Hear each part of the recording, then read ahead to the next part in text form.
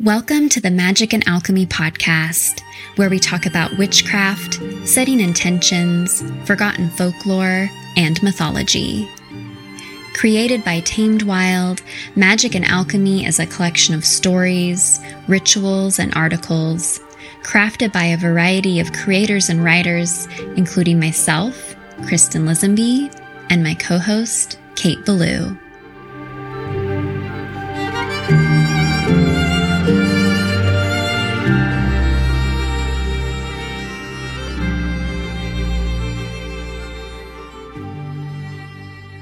Hello and welcome back to the Magic and Alchemy podcast. I'm Kate Ballou.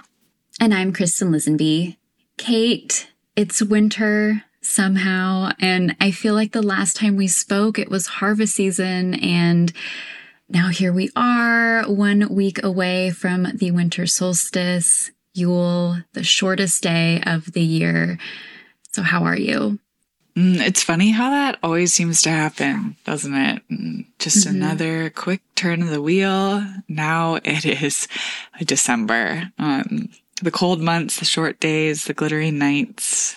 I both love and dread this time, which always just feels very fitting, you know? Yeah. Lots of cozy nights by the fire in your future and mine. Yeah. And I know that you and I often get asked about creativity and how to keep our creative fires burning during these dark, cold months. And this is something you and I talk about constantly, you know, how to stay inspired. So do you have any thoughts to share for those listeners wondering the same thing? Yeah, I love this listener question, and I love how it just changes and evolves, yet also just stays the same over the years. Like, it's kind of special.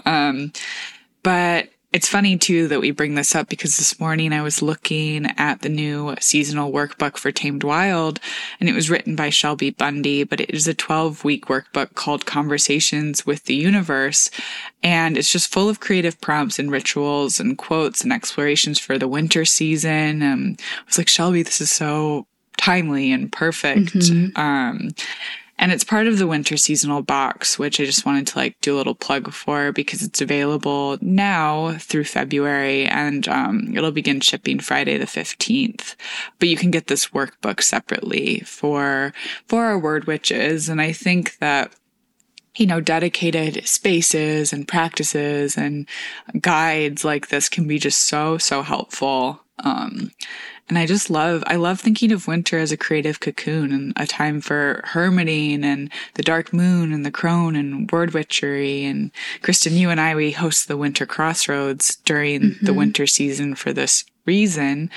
But, you know, a practice for myself that I'm really working on for anybody who wants to join in with me this winter is just really working on my commitment to my writing practice, my creative practice. And I'm kind of approaching it in this really methodical way right now, like really clearly setting intentions, really clearly carving out time for that space. And so I will continue this practice into the winter. So if anyone else wants to do 2 pages a day with me, a committed journaling practice, like reaching out to the witch wide web for this. But yeah, I'm just really seeking respite and haven from New York City cold in my creative work, and just trying to bring like a sweetness and a romance to this space, which I think is something that ritual is really beautiful for, you know, working with herbs or candles or just speaking very sweetly about the practice. But what's going on for you? Like, what are your favorite winter rituals for creativity? Do you have any intentions for the season ahead? Yeah, well, first off, I'm definitely going to join you with the 2 pages a day because I love that. And, you know, I think reading will always be my favorite ritual for creativity. A very passive ritual, of course, fitting for winter, but a ritual nonetheless. And I don't know who it was that said this. These are not my words, but I once heard a writer say that you can't write a lot unless you read a lot. And that's always stuck with me. And for as long as I can remember, my biggest creative practice has been writing. And so now, whenever I'm feeling blocked or uninspired or just, I desire a creative boost, I will read more. And, depending on what I'm reading, this can be very restful and centering. And I do think there is a type of magic and creativity that follows a period of rest or even boredom sometimes. So, yeah, listeners, let's read more. And not the thing that you feel like you, quote, should be reading because you're trying to teach yourself something or be actively learning. Read the fiction book that you bought forever ago but have been putting off for more serious books. Read a young adult novel because it sounds cute. Read for fun. Read for curiosity. And maybe do some bibliomancy too. Another favorite of ours. I love that. The reminder I needed to hear, the cute book, the fun book, the curious book. Yes, for all of that. So mote it be. Absolutely. Or something better. Yes. And today is our last episode before Yule, the winter solstice, midwinter.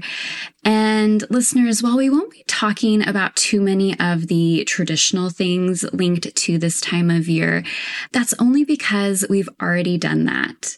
Longtime listeners are likely well aware, but new friends and witches, Kate and I have an earlier episode dedicated to the winter solstice where we talked about the weavers of destiny and folklore and myth. And Kate, you dug into your Slavic roots and talked about Marzana and some interesting winter traditions.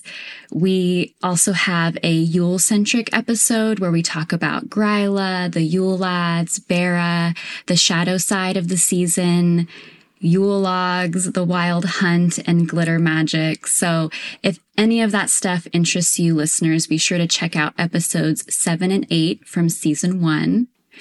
And then in season 2, we spoke about the solstice's relationship to not just the crone, but all 3 faces of the goddess, including maiden and mother. We talked about winter witches, Robin Hood, and magical animals, including deer and reindeer. And that is episode 46. And, we'll be sure to link all of these conversations in our show notes for anyone who wants to listen. Thanks for those reminders, Kristen. I have forgotten that we've talked about some of those things. Long time ago. Yeah. Kind of a nice, little surprise again. Yeah. Revisiting. But it is midwinter again, listeners and friends and witches of the witch wide web. So today, Kristen and I thought that we could take a little trip together. One to the place of symbolic winter, the Underworld.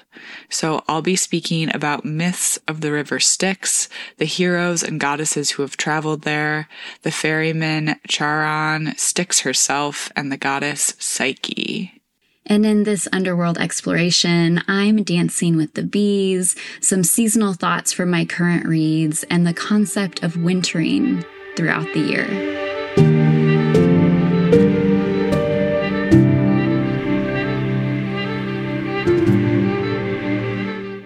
The belly of winter is ancient, and inevitably, we're back in the thick of it.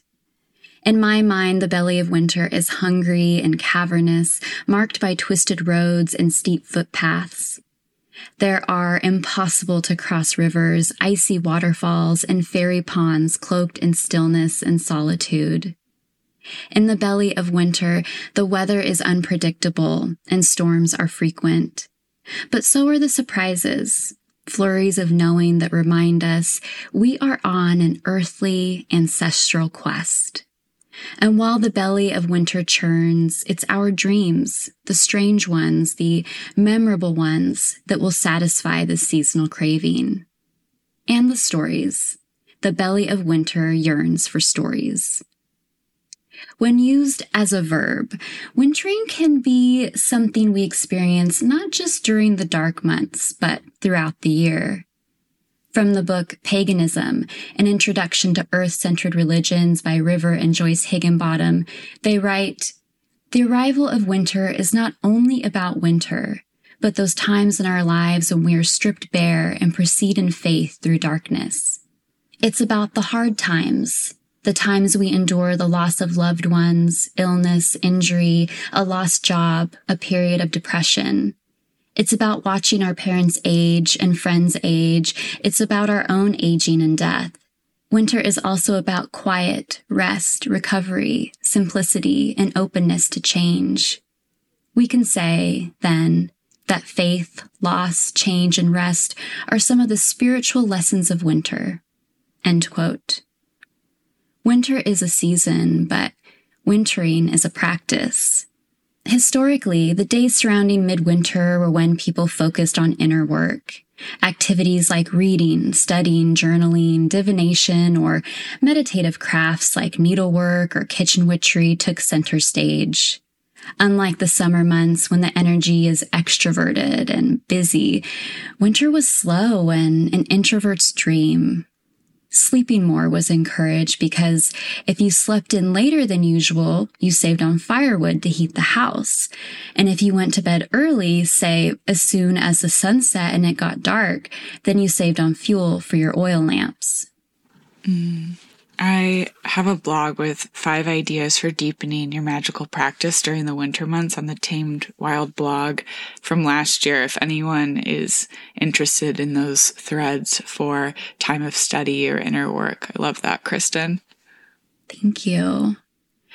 In Catherine May's book, Wintering, which feels like sitting down with a cup of tea with an old friend, she writes, "Plants and animals don't fight the winter.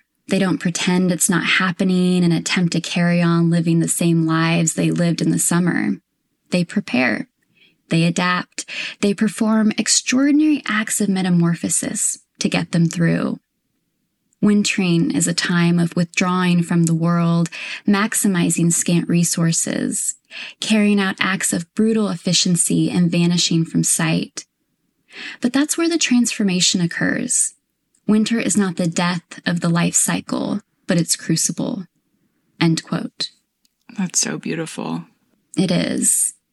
And, you know, a crucible can be considered a trial or challenge, but a crucible is also a container where metals and sometimes other elements are broken down, hopefully creating something new. In this way, wintering is a form of alchemy, or at the very least, its vessel.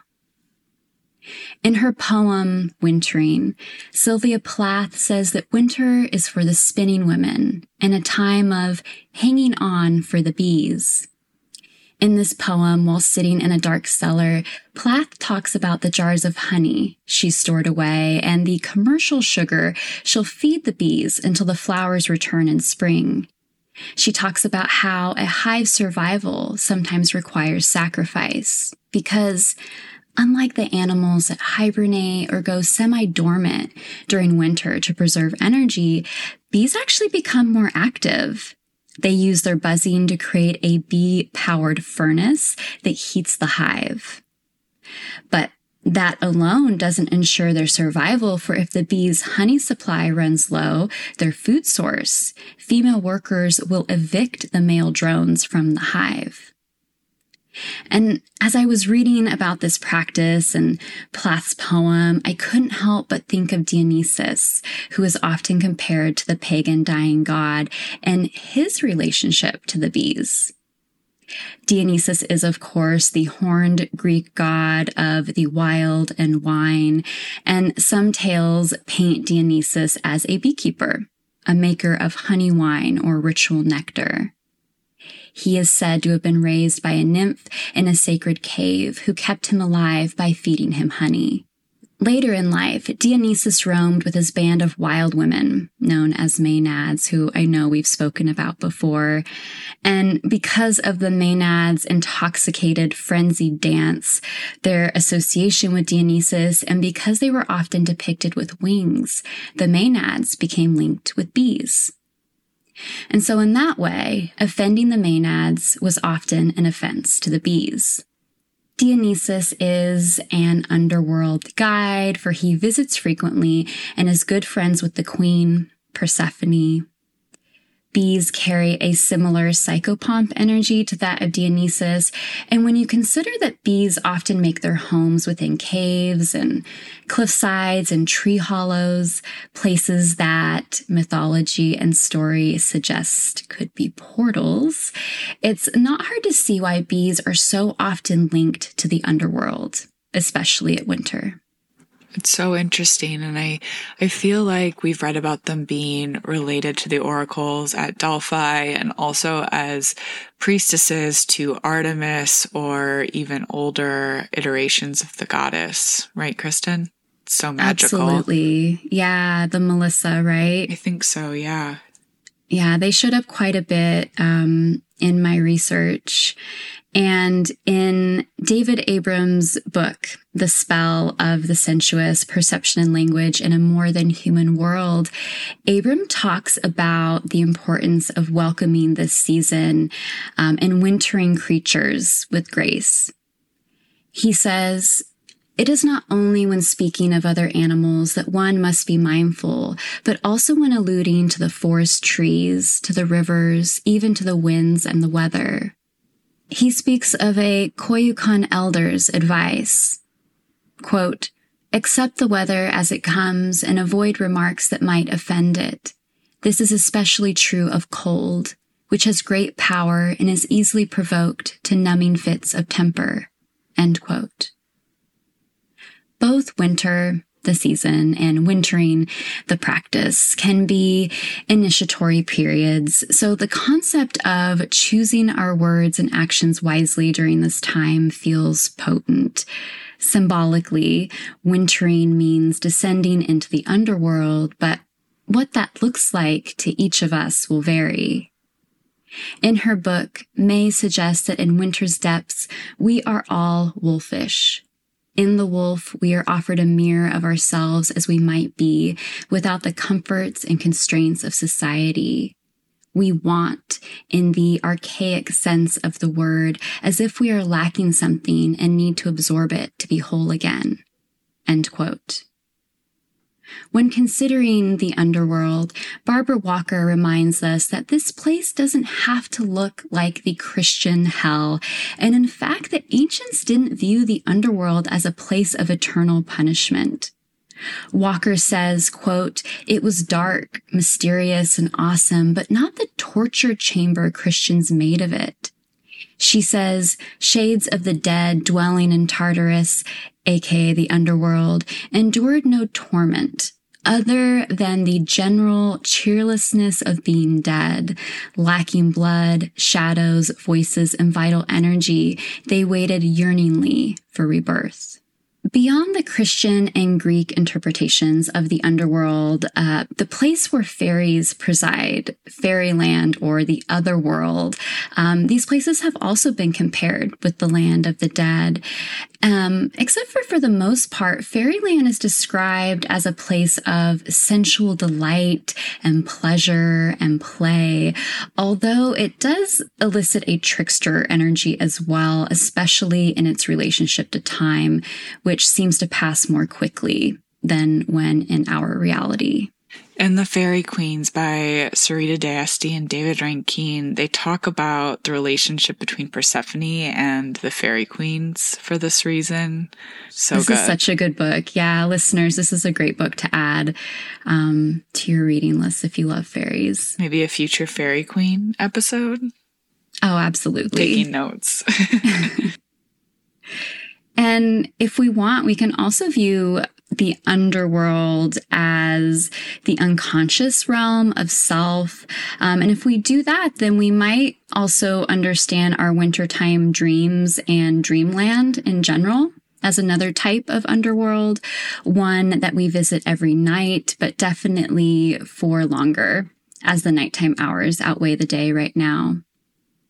May suggests an interesting story about our society's relationship to sleep over the years, which feels relevant come winter as we're spending more time in bed.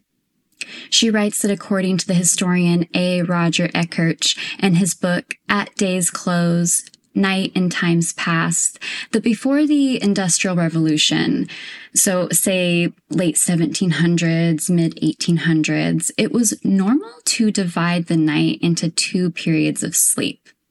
The first sleep, or dead sleep, lasted from the evening until the early morning hours, and then the second was known as the second sleep or morning sleep, which lasted until the sun came up and you rose for the day.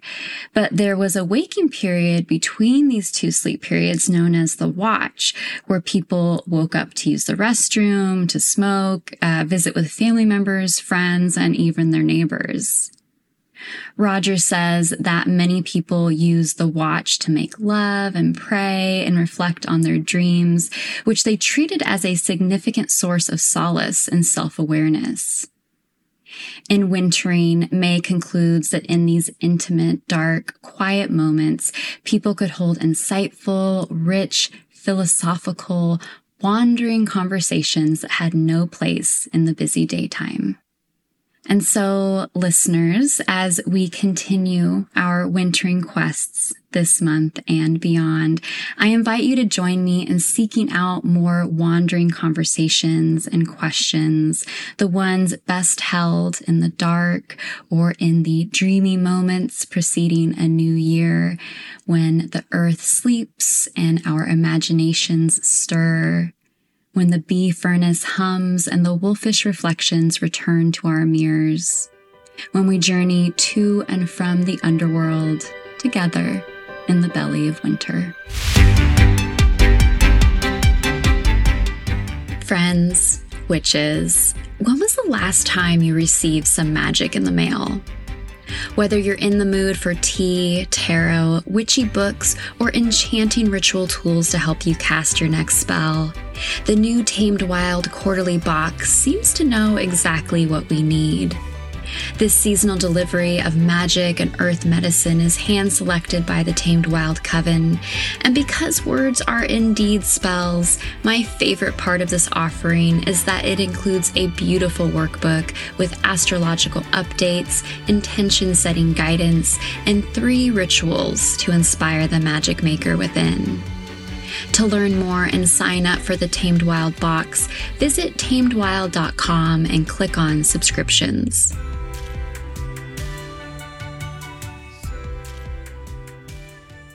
When I think of the darkest days in the Northern Hemisphere, I can't help but think about the Underworld.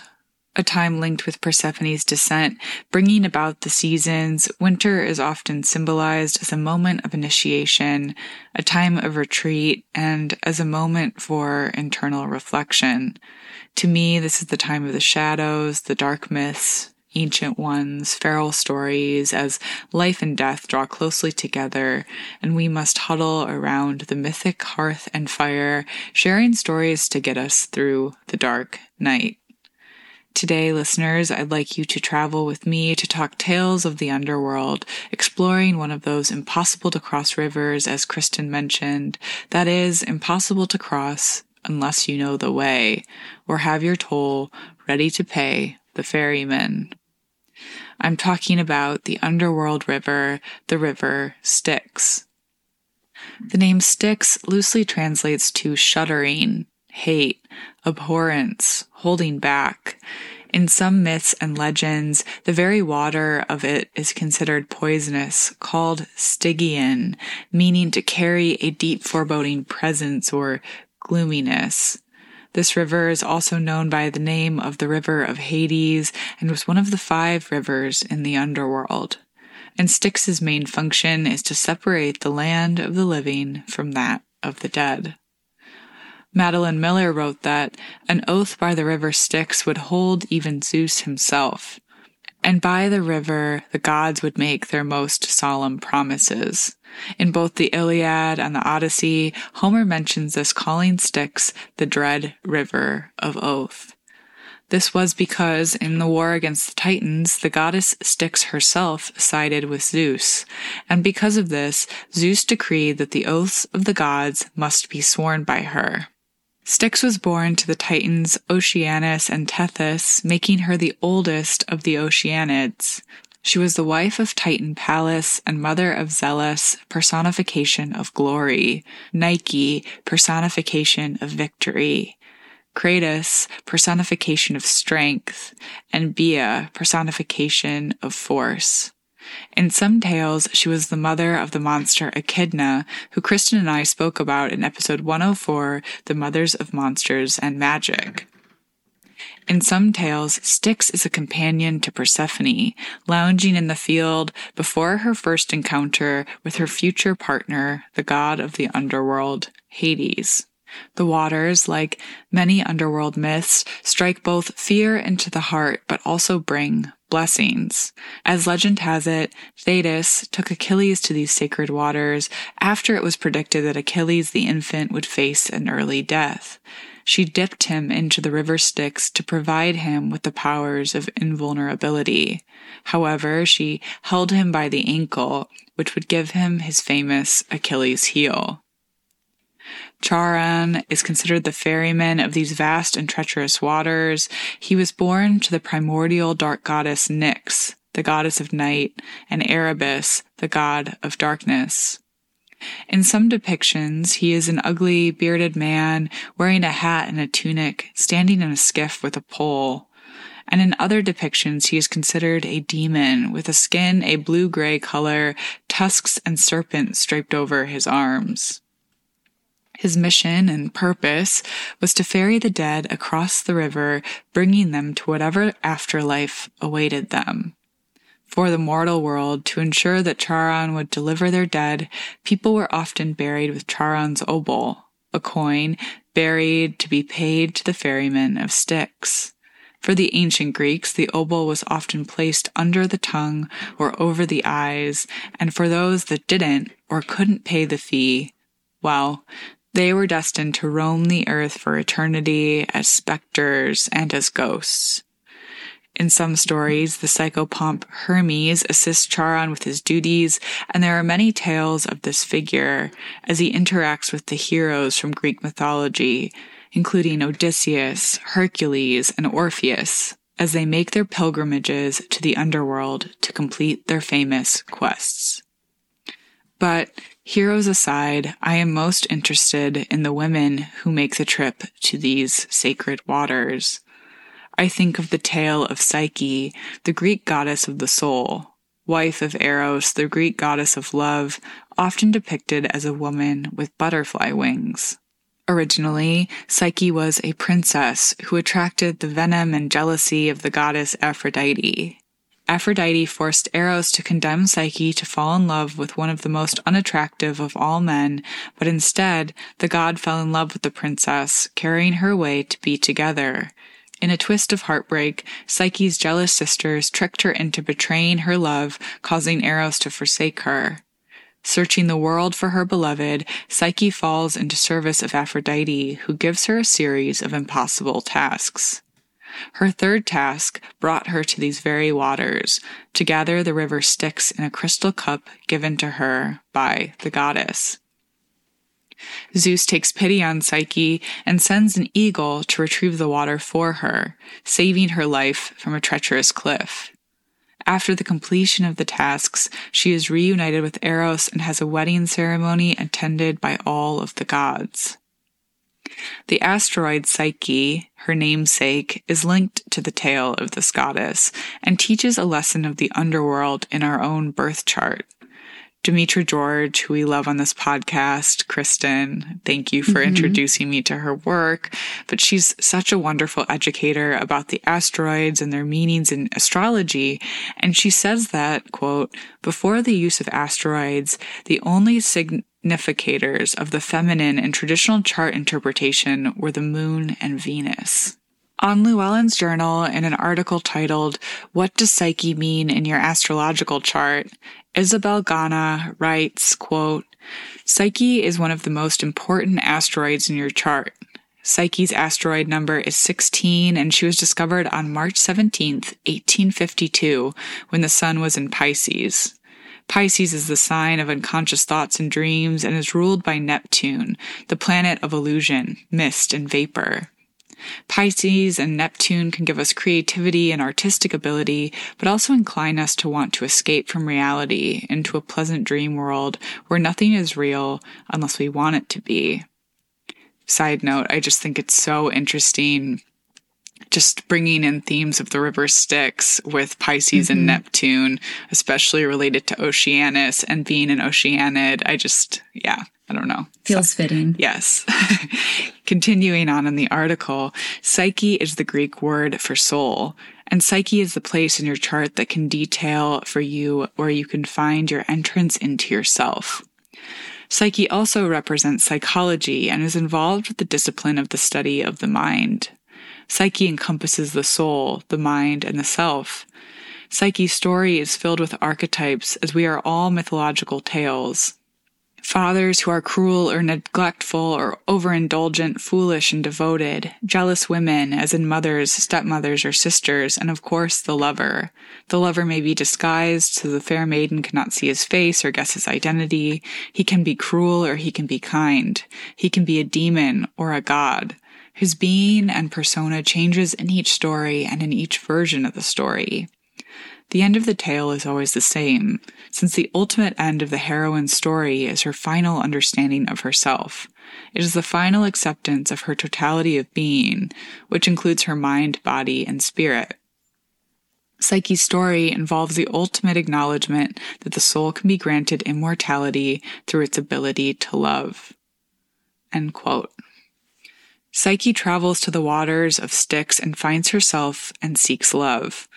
Persephone traverses these waters, bringing about the season and initiation into her own power.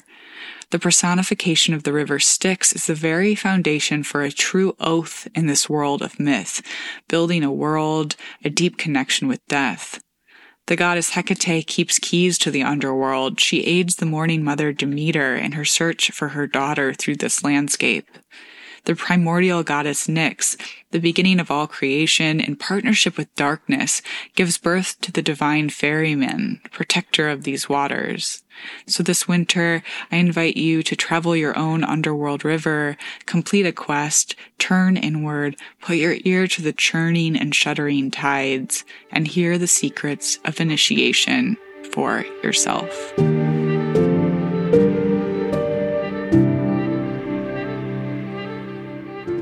Thank you so much for joining us today on Magic and Alchemy, a podcast from Tamed Wild. Again, we're Kristen Lisenby and Kate Ballou. You can find us online at Easton Alchemy and at K8 Ballou.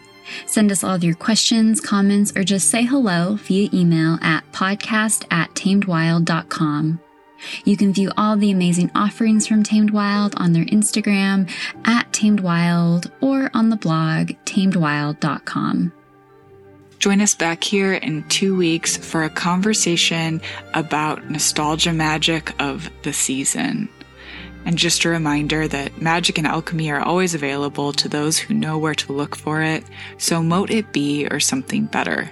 Until next time.